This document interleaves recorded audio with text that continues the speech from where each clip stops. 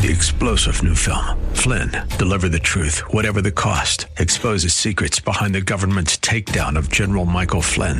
Flynn knew what the intel world had been up to. He ordered the first audit of the use of contractors. This set off alarm bells. He told the truth. He was the most dangerous person for Donald Trump to hire. They had to get rid of Flynn.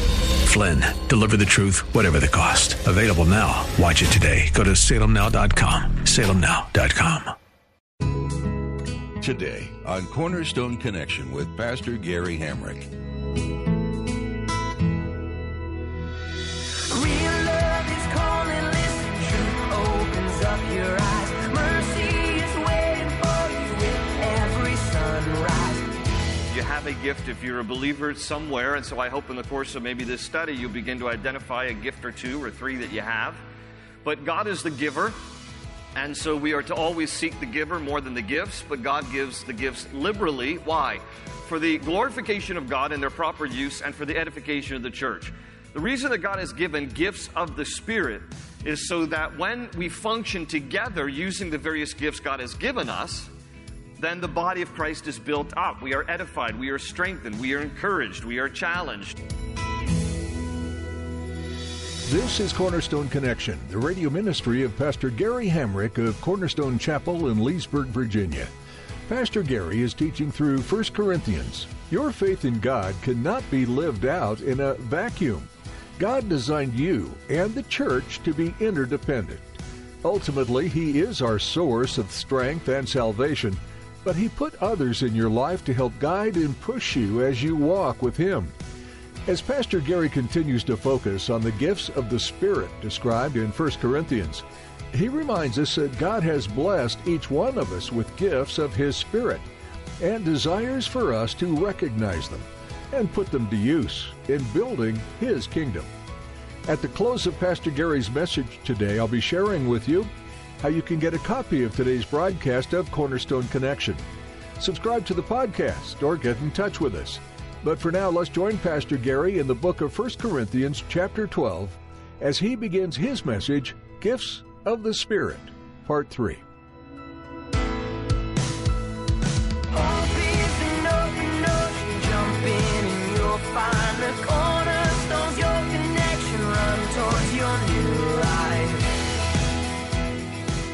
Let's go together to God's Word. We're going to be in 1 Corinthians chapter 12.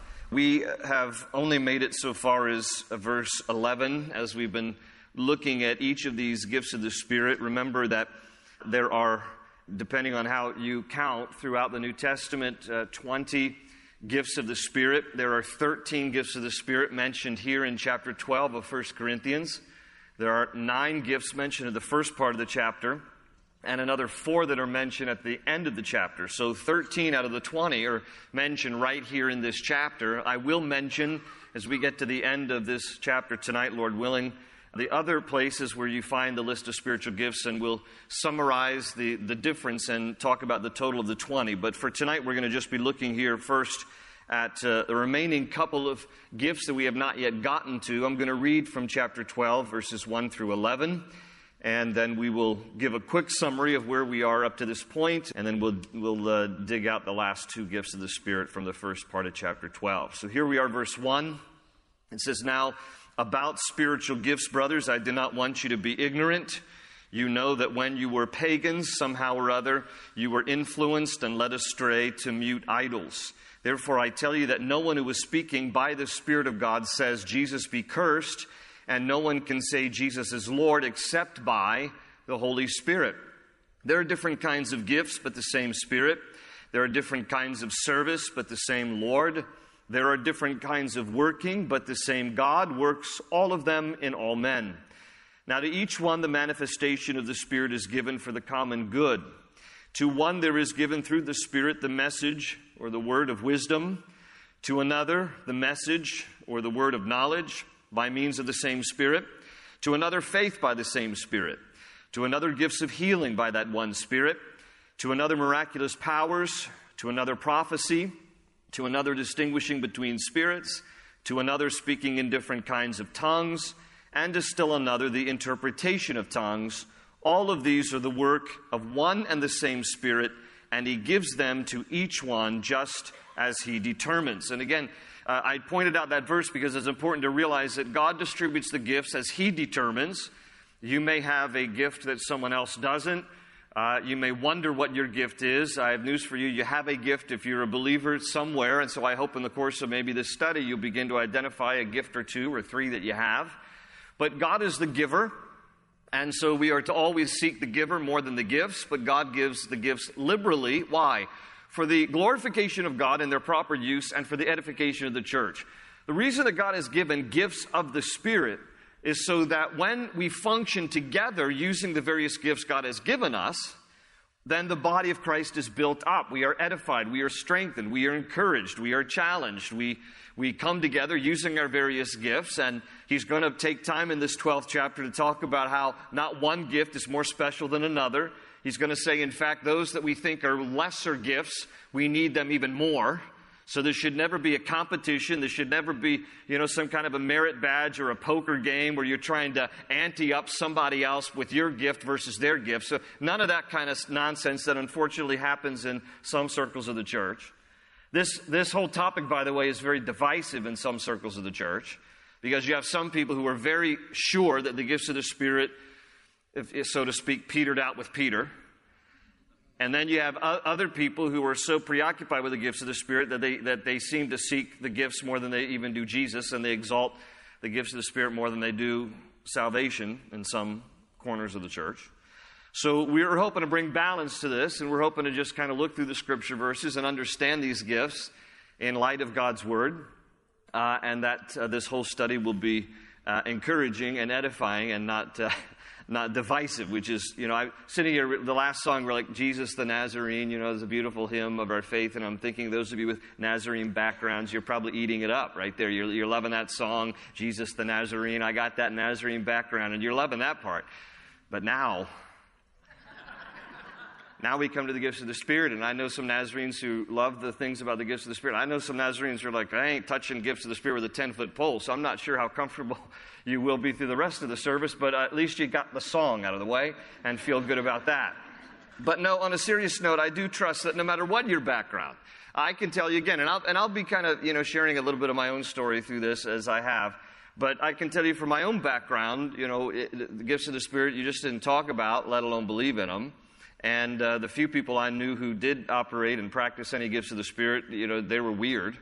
And so, you're scared of them. And so, it gets to the place where you start to evaluate things, which is a dangerous thing. You start to evaluate things on the basis of, your observation of other people. It's a very dangerous thing. Don't do that. Evaluate things on the basis of what Scripture says.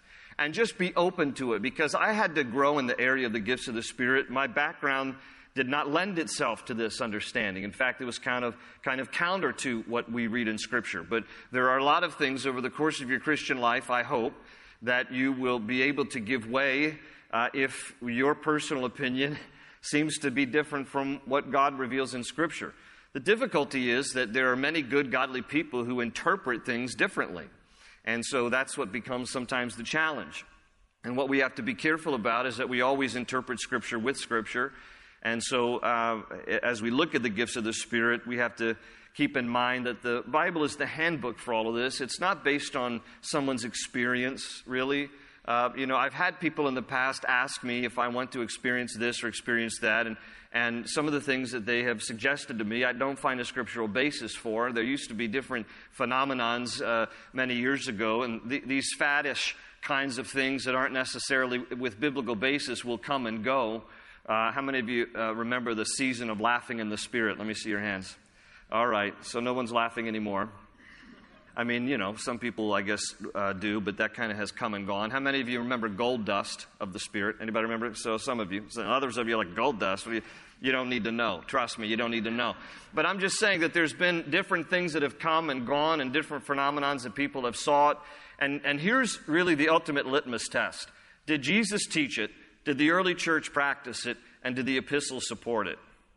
If you can answer yes to that, you should embrace it. But if you can't answer yes to those three questions, you should be skeptical of it. Did Jesus teach it? Did the early church practice it? And did the epistles support it? And on that basis, we study here the gifts of the Spirit. Now, so far, we've made our way through 7 of the 9 gifts of the Spirit as we talk tonight about the gifts of the Spirit and their proper use, their proper function in the church. So far, the first 7 we've already looked at. I'm just going to go through the definitions real quickly without commenting about it. You can go back and listen to the teachings on archive on the website. Message or word of wisdom is an inspired insight or answer to a problem or question that God might give someone. Message or word of knowledge is inspired information about a matter or a person. This is all from the Lord. The gift of faith is a special ability to trust and rest in the promises or possibilities of God for a given situation. And remember, the gift of faith is different from faith for salvation. This is a gift that God gives some people. We've also talked about the gift of healing, the supernatural ability of God working through a person to cure illnesses or restore health apart from natural means. We also talked last week about miraculous powers. That's also listed here. Miraculous powers are the working of God's power through a person for His glory. Then we also talked last week about the gift of prophecy, which is to declare or speak something under divine inspiration for the strengthening, encouragement, and comfort of people. It may be either foretelling or it includes also forthtelling, the declaration of God's word under inspiration. And then we finished last week's study talking about distinguishing or the discerning of spirits, which is to discern between what is divine, human, or evil about a person or a situation. And there is the ability that God gives some to kind of see the character of a person. And I know that sounds judgmental, but it is for the ability of being able to kind of cut through the veneer and see the real person, the good or the bad of it. And God gives that gift to some as well. And so we come now to the last 2 of the 9 gifts of the Spirit mentioned in the first part of chapter 12 here. And these last 2 gifts are tongues and the interpretation of tongues. So we come now to probably the most controversial of all the gifts of the Spirit, tongues and interpretation. So here's a definition for those of you taking notes for the gift of tongues and the companion gift, which is the interpretation of tongues. Tongues is an inspired language unknown to the person speaking. That's important. We'll talk about that. For prayer and praise to God. And then with that is the interpretation of tongues, which is the companion gift to tongues for the purpose of edifying the speaker or the hearers. So these gifts go together. And it is important to understand both of them as companion gifts. Now, the gift of tongues we first see poured out upon the early church back in the book of Acts. So if you'll turn back, hang a left to the book of Acts and into chapter 2, we find the first reference to this particular gift functioning in the early church. And so again, just to kind of set the scene here, in Acts chapter 2, you have Jesus now who has risen from the dead. He has appeared to his disciples. And now he has subsequently ascended back into heaven, and his disciples have now returned to Jerusalem, and they've gathered in this, what we call the upper room, where they are just now waiting upon the Lord. The disciples, small d, we're not talking about the apostles, although they are there as well. But now the group is about 120. There are followers of Christ, disciples. They are students of Christ, and that is the total makeup of the church in Acts chapter 2. 120. I mean, here we are tonight, some 2,000 years later, as a result of the faithfulness of the nucleus of this core group of believers meeting in this upper room. And they're just waiting on the Lord, and they're seeking the Lord, because Jesus told them before he ascended back in chapter 1 of Acts, he said, I want you to wait in Jerusalem for the gift my Father promised. For in a little while, and then he tells them about how you will be baptized with the Holy Spirit. They don't know what that means. They don't know what that looks like. They don't know what that feels like. They have no, particular expectation. So they're just waiting on the Lord. One of the things they do is they choose a replacement for Judas, who has hanged himself, and he's out of the picture now. We're not even sure they should have been doing that, okay? They're casting lots, and they're, blowing on dice. I think they're in Vegas, and they shouldn't have been doing that, to be honest with you. There's no biblical basis for them to have been casting lots, and they pick a guy named Matthias. We don't hear about him ever again, because probably the Lord's will was Paul. But anyway, that's a whole other subject. When you come to chapter 2, though, that's the scene. They're in the upper room. They've chosen Judas's replacement. They're waiting on the Lord for the Holy Spirit, whatever that might be, however he might manifest himself. And in Acts chapter 2, verse 1, it says, when the day of Pentecost came. Now, this is a Jewish feast on the calendar. Pentecost, from the Greek word meaning 50, it falls 50 days after Passover, which is the previous holiday on the Jewish calendar. When the day of Pentecost came, they were all together in one place, and suddenly a sound like the blowing of a violent wind came from heaven and filled the whole house where they were sitting. They saw what seemed to be tongues of fire that separated and came to rest on each of them. All of them were filled with the Holy Spirit and began to speak in other tongues as the Spirit enabled them. Okay, now circle the word tongues there. It is the Greek word glossa, G-L-O-S-S-A. We get our English word glossary from that term, which is a glossary, and a book is just basically a list of terms or a list of words. Yes, we get that from this Greek word glossa. So they begin to speak in other tongues, other languages, glossa, as the Spirit enabled them. Now, there were staying in Jerusalem God-fearing Jews from every nation under heaven. And when they heard this sound, a crowd came together in bewilderment, because each one of them heard them speaking in his own language. It's a different Greek word there. It's dialectos. We get our English word dialect. But these words can sometimes be used interchangeably. They hear these people in the upper room speaking in their own native languages, though you're going to notice here in a moment there's a representation of 15 foreign countries. Verse 7 says, utterly amazed, they asked, are not all these men who are speaking Galileans? Then how is it that each of us hears them in his own native language?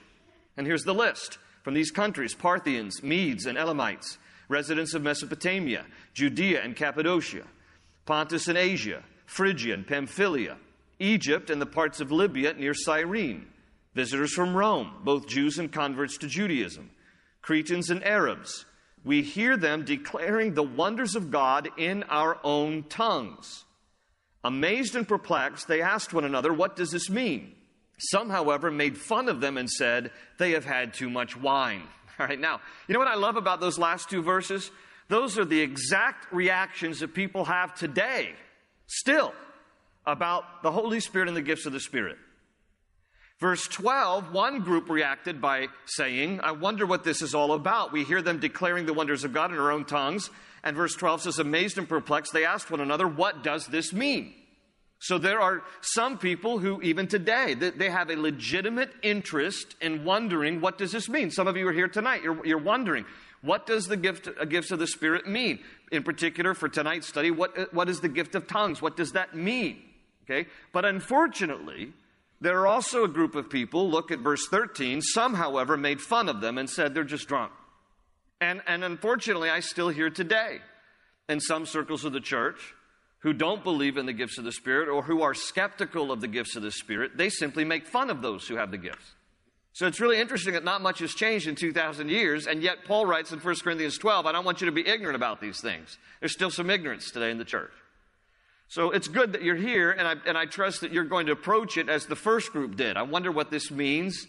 I want to understand, I want to grow, and I want to, grow in our faith and knowledge as God reveals these things in His Word. Now, this is a very interesting gift because the one thing that is different about this gift in particular, the gift of tongues versus all the other gifts, is that this particular gift is an insult to one's intellect. What do I mean? I heard Pastor Chuck say that years ago. It was actually very freeing to me, and I'll get to my story in a little bit. But if you are speaking in a language because God has given you a particular language, but by its definition, the gift of tongues is a language that the speaker does not understand, then it is an insult to one's intelligence to be speaking a language you yourself don't understand. If someone comes up to you with the gift of healing and they pray over you and God chooses to miraculously heal you, there's nothing insulting about that. That's completely wonderful. If somebody has a word of knowledge and they speak into your life and it's consistent with Scripture and God has already similarly said something to you, so it's a word of confirmation, that's wonderful. That's not an insult to your intellect. But you have a particular gift and you are speaking a language that you do not understand, that is insulting to one's intellect because it causes your brain to just kind of go on pause like, this sounds like babbling. This sounds ridiculous to the one speaking. Now, the gift of tongues is a known language somewhere in the world. In fact, it tells us in chapter 13, which we will get to hopefully next week, that some speak in the tongues of men and of angels. So it could be a heavenly language, but it is known somewhere. Either an earthly language or a heavenly language. It's known somewhere, except it is never known to the one speaking it. Now, in this particular scene in Acts chapter 2, it's entirely made up, the early church initially, of Jews. Here about 120 Jews meeting in this room. That's the sum total of the early church. And they're waiting on the Lord. They're waiting on the Holy Spirit. Suddenly, these flames of fire that just comes down and kind of looking like tongues, but it's not related to the gift itself. Okay, when we hear the word tongues of fire, gift of tongues, it's just using a language to describe, you know, how flames can look like they're like in a tongue form, like they're lapping something up. And these flames would come down and just kind of quickly light on people who were in that upper room.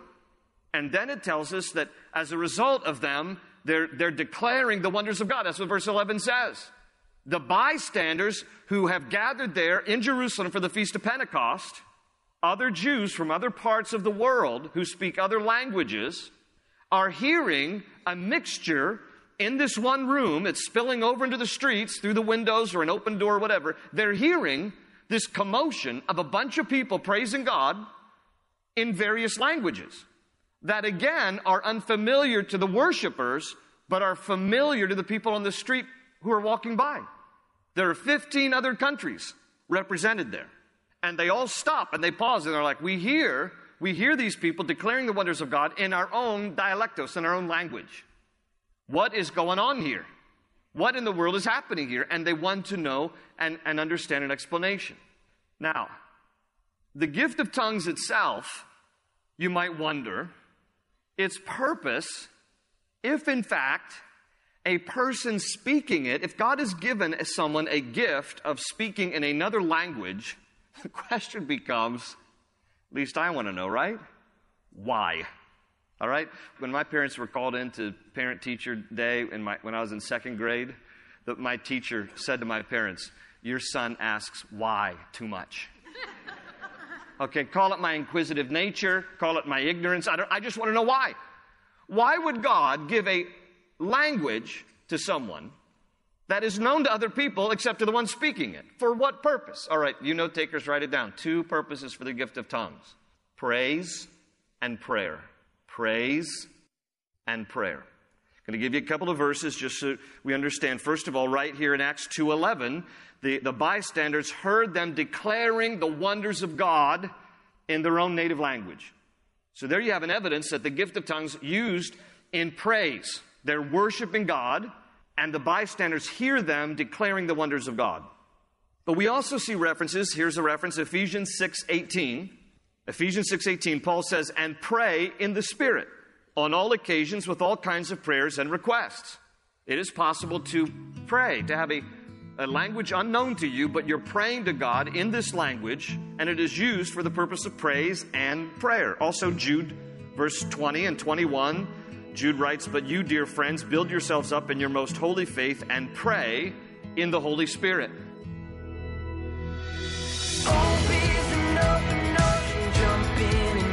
Find the cornerstones, your connection, run towards your new life. The Apostle Paul's message to the church in Corinth was frank and powerful. They needed to make some changes. They knew the truth of Christ because Paul had spent time planting the seeds of truth. They had begun to walk in the ways of Jesus, but they had let lies taint their steps. Those lies are common still today. Is there something you've heard from a spiritual leader that just hasn't sat right in your soul? Don't let it take root. Instead, take it to the Bible and to your Heavenly Father. Allow Him to show you what is right and what isn't, and then grow in His perfect truth and love. We're so glad you joined us today on Cornerstone Connection. Pastor Gary Hamrick will continue teaching through 1 Corinthians when you join us next time. But for now, we'd like to invite you to visit cornerstoneconnection.cc to learn more about this ministry. You'll be able to hear past teachings, connect with us on social media, and learn more about the church this program originates from. If you're in the Leesburg area, we'd love to meet you.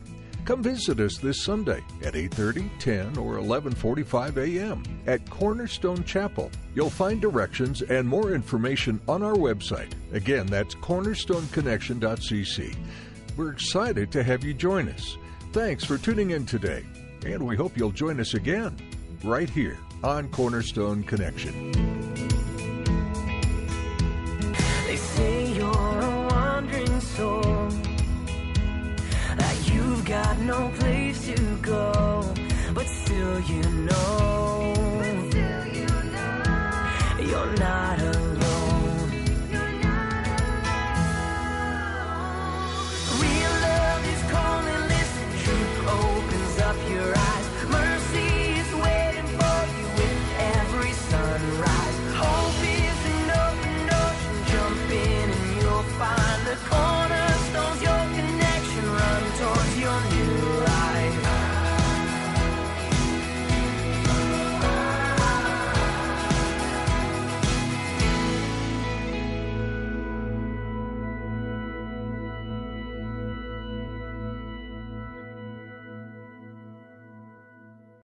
Three-star General Michael J. Flynn, head of the Pentagon Intelligence Agency, knew all the government's dirty secrets. He was one of the most respected generals in the military. Flynn knew what the intel world had been up to. He understood its funding. He ordered the first audit of the use of contractors. This set off alarm bells. The explosive new documentary, Flynn, Deliver the Truth, Whatever the Cost, uncovers the facts behind this scandal. Flynn told the truth. He was the most dangerous person for Donald Trump to hire. I find out the worst enemy that I'm going to face in my life is right here in America. They took my assessment and they wanted me to change it. And I was like, I'm not changing it. They had to get rid of Flynn. With in-depth interviews, archival footage, and never-before-seen personal records of the man behind the headlines. I just felt like I was drowning. Flynn, Deliver the Truth, Whatever the Cost. Available now. Watch it today. Go to salemnow.com. salemnow.com.